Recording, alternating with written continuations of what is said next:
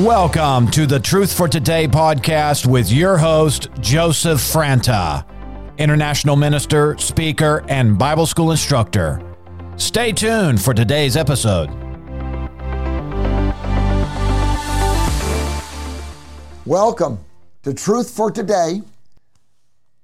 I am Joseph Franta of Joseph Franta Ministries, and we're going through the book of Ephesians, one of the Apostle Paul's crown jewels, one of many that he wrote in the New Testament. He wrote 13 books.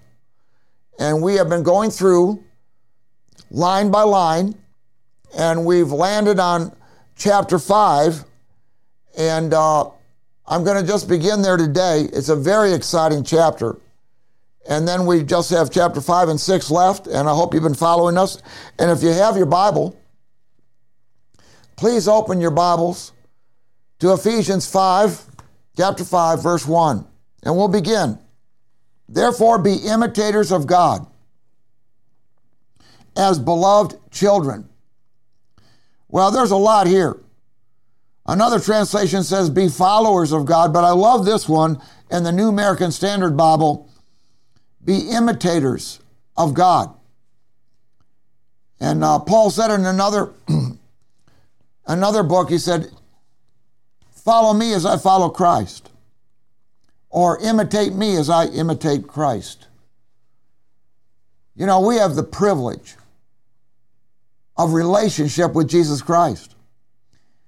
And it doesn't stop there. We have the privilege of being conformed to the image of his Son. It says in the book of Romans, chapter 8. We've been predestined to be conformed to the image of his Son, Jesus Christ. So here, the bar is set that we can be like Jesus. A lot of people think, oh, that's just impossible, but it's only impossible if you think it is.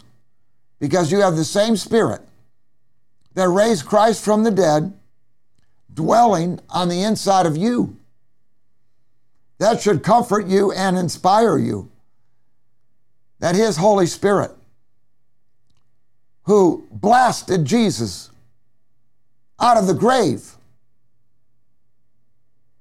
and brought him back to life, that same powerful Holy Spirit is living in you. And so we're going to go on here. Verse 2. And walk in love. Well, that's being an imitator of God, because God is love. So every time we are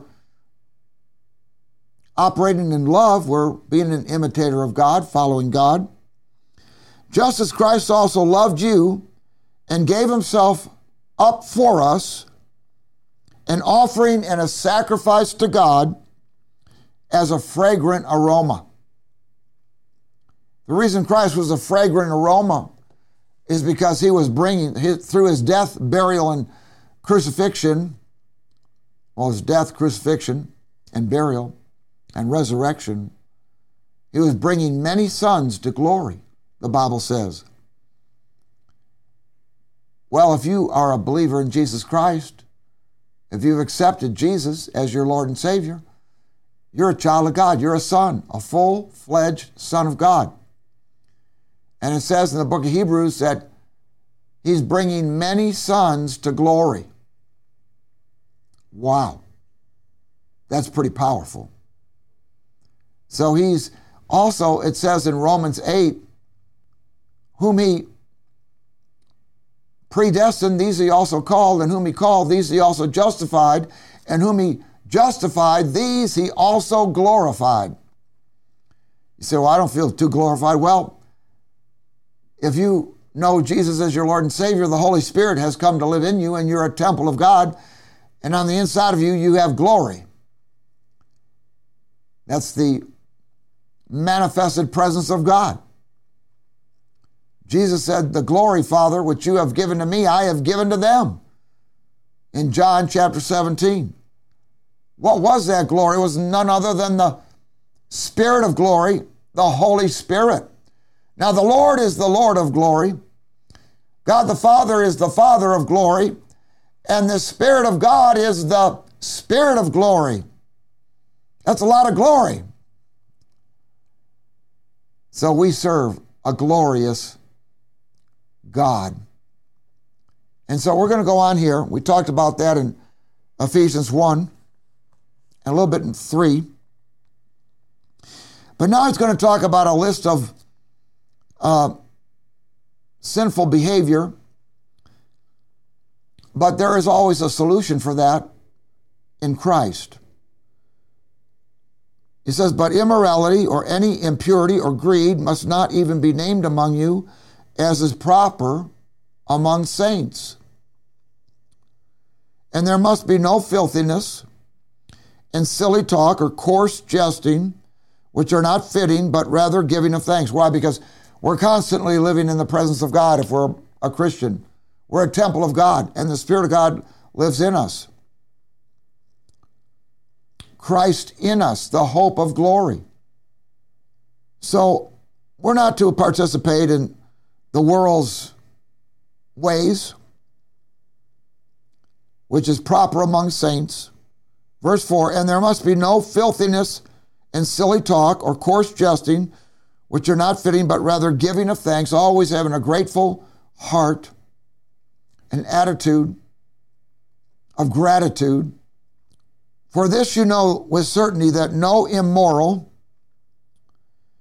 and that word there is talking about sexual immorality. For this you know with certainty that no immoral or impure person or covetous man who is an idolater has any inheritance in the kingdom of Christ and God. So if you want to ever receive your inheritance as a child of God, you have to live a godly life. Doesn't mean perfect, but it means you have to live a godly life. You have to be striving for godliness, holiness, and righteousness. Verse 5, for this you know with certainty that no immoral or impure person or covetous man, which is an idolater, has an inheritance in the kingdom of Christ and God. Your inheritance is being cut off from you if you're a Christian living in sin. Verse 6, let no one deceive you with empty words. For because of these things,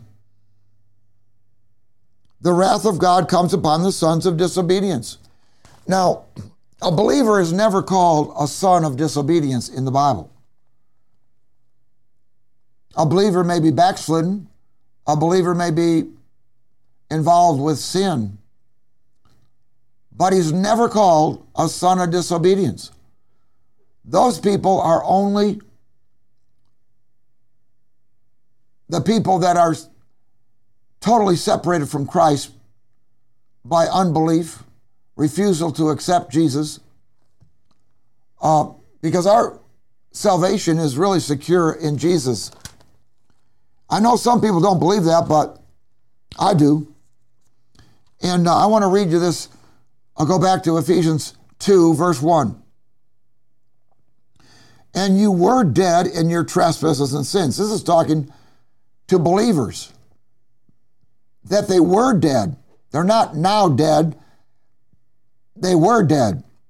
Before they accepted Christ, we were dead in our trespasses and sins, verse 1, verse 2, in which you formerly walked according to the course of this world, according to the prince of the power of the air, that's Satan, of the spirit that is now working in the sons of disobedience. These are unsaved people, unregenerate people, people who are not born again. They're still rebels, doing their own thing, operated in sin and rebellion and disobedience to God. They don't have to stay that way, though. Praise God. Things can change for them, so keep praying for them, and they will change. We were all in that category at one time before we came to Christ. So there's hope for everybody, as long as they're breathing. Among them, verse 3, Ephesians chapter 2, among them we too all formerly lived in the lusts of our flesh, indulging in the desires of the flesh and of the mind, and were by nature children of wrath, even as the rest. This is who we were before Christ. But God, oh, I love that little phrase, but God. He makes all the difference. But God, being rich in mercy,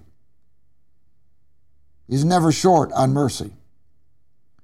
Because of His great love with which He loved us. His love is everlasting, the Bible says.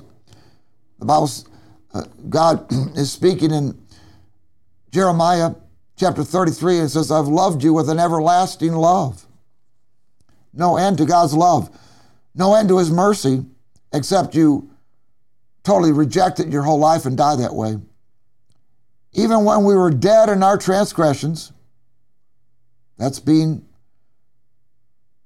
unregenerate, unsaved, Christ made us alive together, or God made us alive together with Christ. By grace you have been saved, and raised us up with Him out of that cesspool of sin and rebellion, raised us up with Him and seated us with Him in the heavenly places in Christ Jesus. So where we once were ruled by sin, guilt and shame and circumstances and the domain of darkness, we now have been raised up above it all and seated in heavenly places with Christ. We found our true identity, which is in Christ Jesus, and now we take our seat of authority with Him in heavenly places, our seat of rulership. You know, there's a Psalm 110, where it says, to God's people, rule in the midst of your enemies. Rule in the midst of your enemies. Does that sound like you're getting trampled down? That you're being used as a doormat? That you are helpless? No. Sounds to me that God has restored dominion to man through redemption in Christ. The dominion that man once enjoyed before he fell in the garden. God has restored dominion, self-respect, dignity to the human race, to all that receive Jesus Christ as Lord and Savior, and He's raised us up with Him out of the cesspool of sin, guilt, shame, condemnation, failure, and He seated us in heavenly places with Christ Jesus, far above all rule and authority and power and dominion in every name that is named. Doesn't sound like the church is to be a weak church, does it? Doesn't sound like the church is to be a inept, powerless company of people, does it? Sounds to me that the church have been given delegated authority by Jesus Christ through being raised up with Him and seated with Him in the heavenly places, that we've been given delegated authority, and our dominion that we lost through sin and disobedience and rebellion has been restored. Oh, this is a great truth that everyone needs to understand. Because God's called the church to be supernatural. He's called the church to operate in the life of Christ, which is supernatural. He's called the church to operate in the authority of God, the delegated authority of Jesus Christ, which is supernatural. He's called us to enjoy a rich inheritance. Talks about that in Ephesians 1. So it doesn't sound like the church is to live in poverty, but it sounds to me like the church is to live in prosperity and enjoy this life to the full. Oh, people, we have lived way below our privileges in Christ. We've thought of ourselves as beggars, sinners. You know, I hear people that are saved say, I'm just a sinner saved by grace. No, if you're saved, you're not a sinner anymore. Because Jesus, it says, himself bore our sins in his own body on the cross, that we being dead to sin should live to righteousness, which is taking on his life, putting on the Lord Jesus Christ. Died to sin and lived to righteousness, for by his stripes on his back, the welts on his back, you were healed and restored to a life of health, wisdom, and wealth. God loves us, that he would never leave us in our sin and shame and to be a doormat for the devil and the powers of darkness. No, he came. He intersected our lives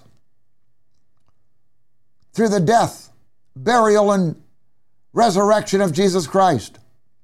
He interceded for us while we were yet sinners.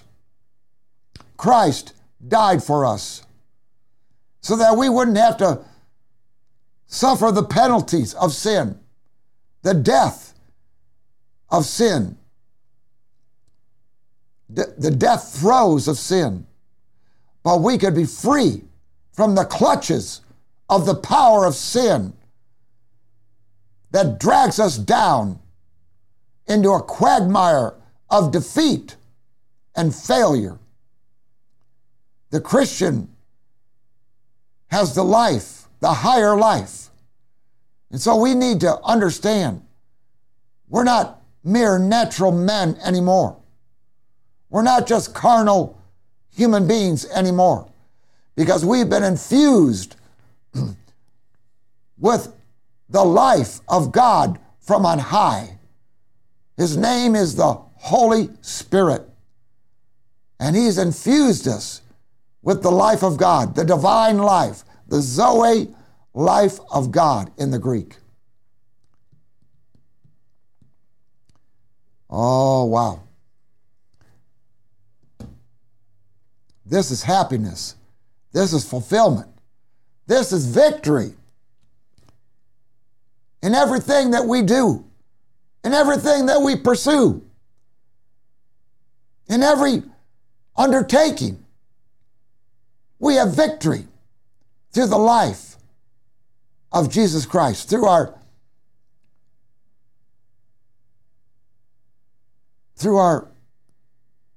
identification with Christ, through our new identity as children of God, blood-washed, saints, spirit-filled people, new creations. The old things are passed away. Every sin, every event that pulled us down, crushed us, old things have passed away. Behold, new things, or all things, have become new. Wow. We have a new state. We have a new status.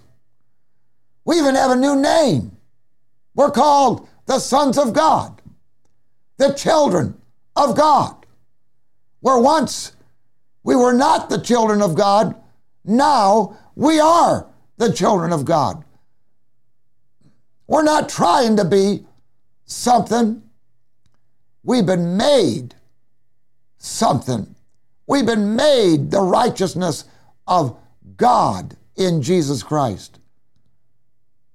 We've been created in Christ Jesus for good works, which God prepared beforehand that we should walk in them. Every day you can walk in the good works that God has prepared for you as you learn to be led by the Spirit of God. Romans 8:14, one of my favorite verses.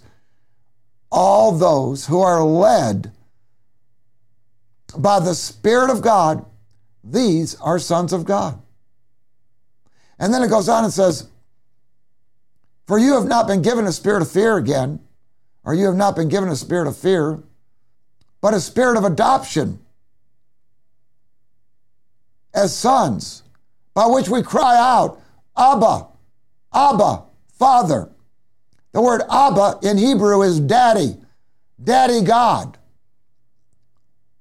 God has become our Father. But he's not an austere Father who, he's way up here and we're way down here. No, he's not that kind of Father. He's an Abba Father. He's a daddy. You can jump on his lap. You can hold his hand. You can walk with him.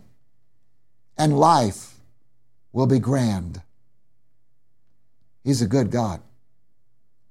A loving Father. A caring Father. A compassionate Father. And Jesus is a healing Jesus. A saving Jesus. A delivering Jesus. A prospering Jesus. In fact, the Bible says he's the door. The door to every opportunity. First of all, he's the door to salvation and eternal life. And then after that, he becomes the door of opportunity so that you don't have to live in poverty and lack. You can live in more than enough. I tell you, I get just excited about talking about my Father who loves me, who loves you with an everlasting love, undying love, unyielding love,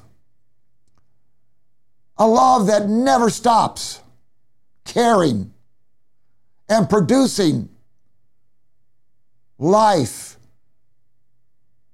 and strength and hope and faith in your heart.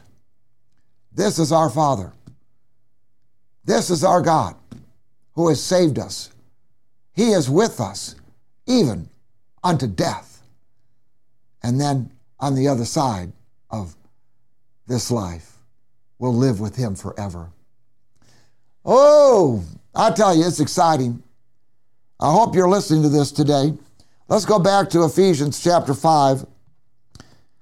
And if you're not listening to it, you can pick it up on our website, josephfrantaministries.org, and just hit the podcasts, and this podcast will be there, along with all the other ones we've done in the book of Ephesians.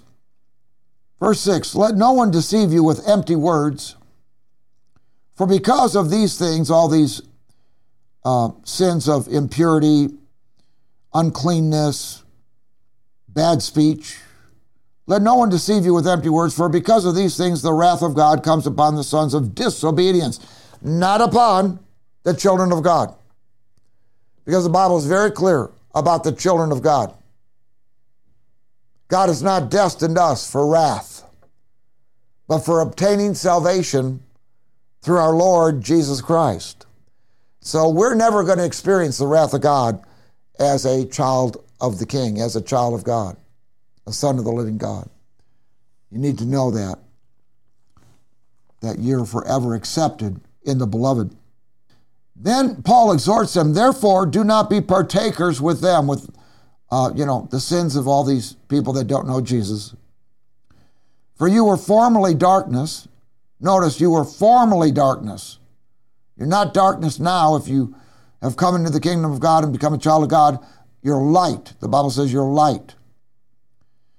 But here he's talking about people that have not yet come to Christ. For you were formerly darkness, but now you are light in the Lord. So we were formerly darkness, living in darkness and sin and shame, but now we've been transferred to the kingdom of God's beloved Son. We've been transferred to the light, the kingdom of light. We've come out of the kingdom of darkness and we've been transferred into the kingdom of light where Jesus is. So it says, walk as children of light. Oh, this is something you want to learn to do for sure. Because, when you walk in the light as He, Christ, is in the light, you have fellowship with one another, and the blood of Jesus cleanses you of all sin. I tell you what, I'm staying in the light. I'm staying in the light. I had enough of the darkness, the doom, the gloom, the sadness, the hopelessness, the sin, the shame, the guilt, the condemnation, the loss. I had enough loss. Now I have nothing but gain because I'm in the kingdom of light. I'm walking with Jesus, who is the light of the world. And He's shedding light upon my path, upon my way, upon my course every day. The entrance of His word, the Bible, giveth light. It gives understanding to the simple. In other words, to those that are humble enough to receive it. For you were formerly darkness, verse 8, but now, right now, pay attention to the word now in the New Testament. It's very important. It's a transition from where you were to where you are. But now you are the light, for now you are light in the Lord. Walk as children of light. For the fruit of the light. So light bears fruit.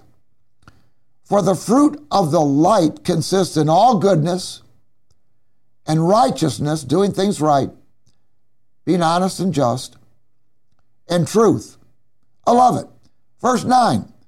For the fruit of the light consists in all goodness, not some goodness, every good thing, and righteousness, God's own character being displayed in you, the believer, and truth. You walk in the light, you don't get deceived. You walk in the darkness, and you get deceived. You need to remember that. Verse 10, trying to learn what is pleasing to the Lord.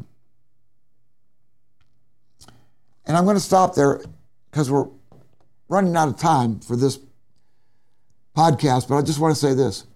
Trying to learn what is pleasing to the Lord. As you grow up in Christ, as you mature, and you grow up in all aspects into Him, you're going to see and learn by personal education of the Lord what pleases Him. And you know what pleases the Lord? Is faith. We know that. Without faith, it is impossible to please Him. So that's one thing that pleases the Lord. And the other thing that pleases the Lord is walking in love. Because faith works by love. If you have just those two qualities working or operating in your life, simple faith, trust in God, and walking in love, loving your neighbor as yourself, you will be a smashing success in life. So let me pray for you. In Jesus' name, I pray a blessing over all those that are listening and hearing this today. I pray that your steps will be ordered by the Lord. I pray that everything your hand touches will be prospered and that you will walk in the light all the days of your life in Jesus' name. Thanks for listening today. We'll see you next time.